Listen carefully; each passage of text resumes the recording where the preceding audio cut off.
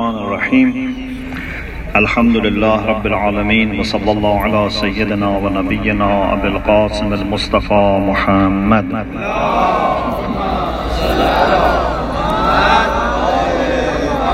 وآله الطيبين الطاهرين وصحبه المنتجبين. السلام على الحسين وعلى علي بن الحسين وعلى أولاد الحسين وعلى أصحاب الحسين. We have come together to commemorate the tragic event of Karbala, and in particular martyrdom of Imam Hussein and some of his companions and members of the family of Prophet Muhammad sallallahu alaihi wasallam.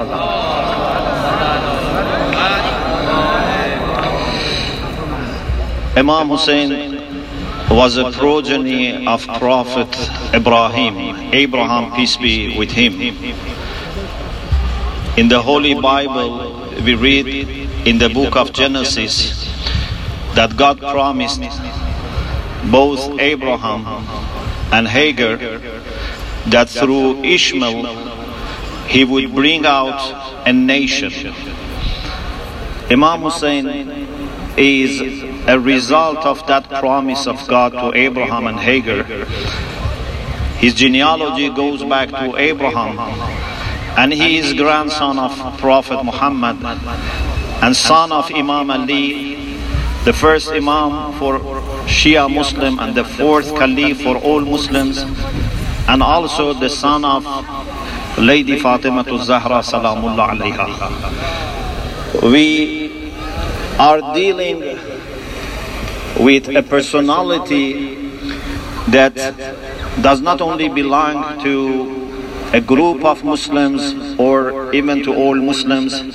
It's a personality that belongs to all followers of Abraham, whether it be Muslims or Christians and Jews, and indeed to humanity, because the values for which he stood and offered his life are values which are universal and belong to all humanity.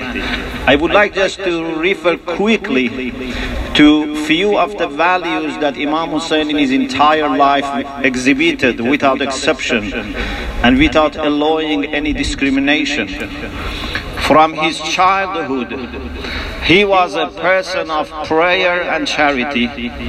We know that still he was a very young child, not even able to speak completely and utter perfectly the words of Salah, that he used to join the prayer of the Prophet and say his prayer behind the Prophet. And as you know, once Imam Hussein, when wanted to say Takbiratul Ihram, then he had difficulty, and Allah subhanahu wa ta'ala through Gabriel asked the Prophet to repeat his takbir so that Imam Hussein can finally say Takbiratul Ihram. So as a child, he is a person who is giving utmost importance to prayer. And still as a child, he is a person that with his father and mother and brother, they gave the only food that they have for breaking their fast to the orphans, to the needy people, and to the people who are strangers, as you know in Surah Al-Ata. So establishing prayer and giving charity and alms were two important parts of Imam Hussein in his personal life. But when he got to the social life, political life, whether it be in the time of Rasulullah sallallahu alaihi wasallam or Imam Ali alayhi salam, he was a person who was always there to support the legitimate leader of the time, whether it be the Prophet or Imam.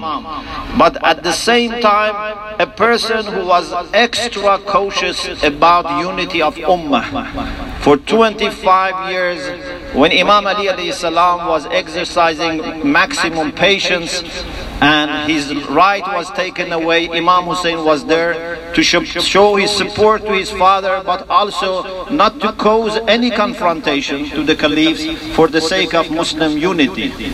And later, again in the time of his brother, when the peace treaty with Muawiyah was signed, Imam Hussein again was there to respect the decision that his brother made for bringing peace to the Ummah and avoiding shedding blood.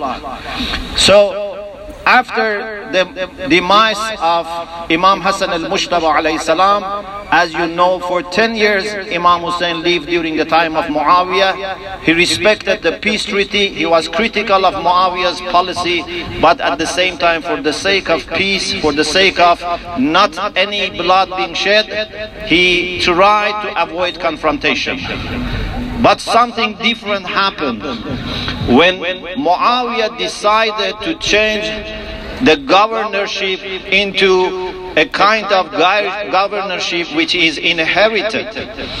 And he asked his son, which had no qualification, it was even not possible to consider him as an ordinary Muslim, let alone to be a leader for Muslim Ummah. So Imam Hussein certainly could not accept this, but something which was very, very difficult for Imam Hussein happened.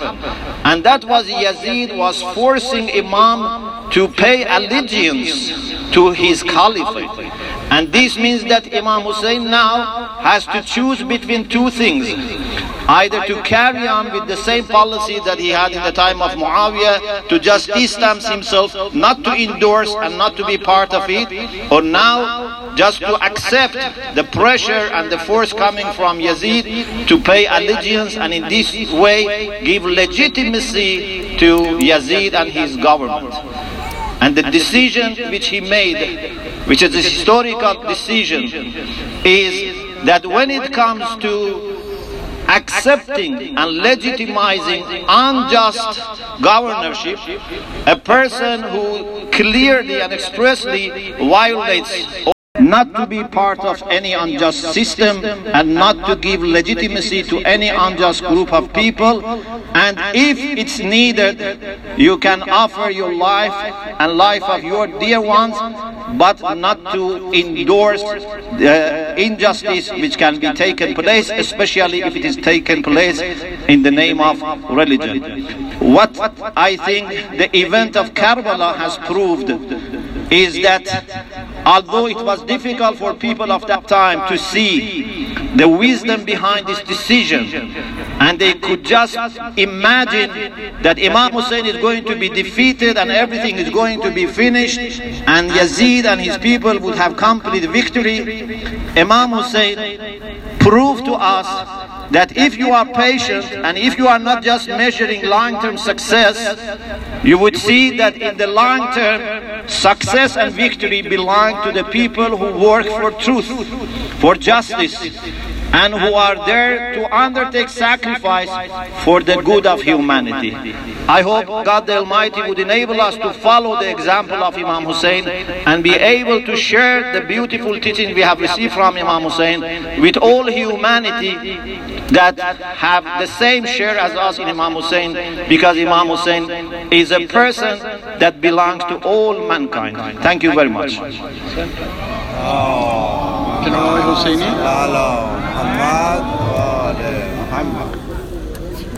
Bismillah.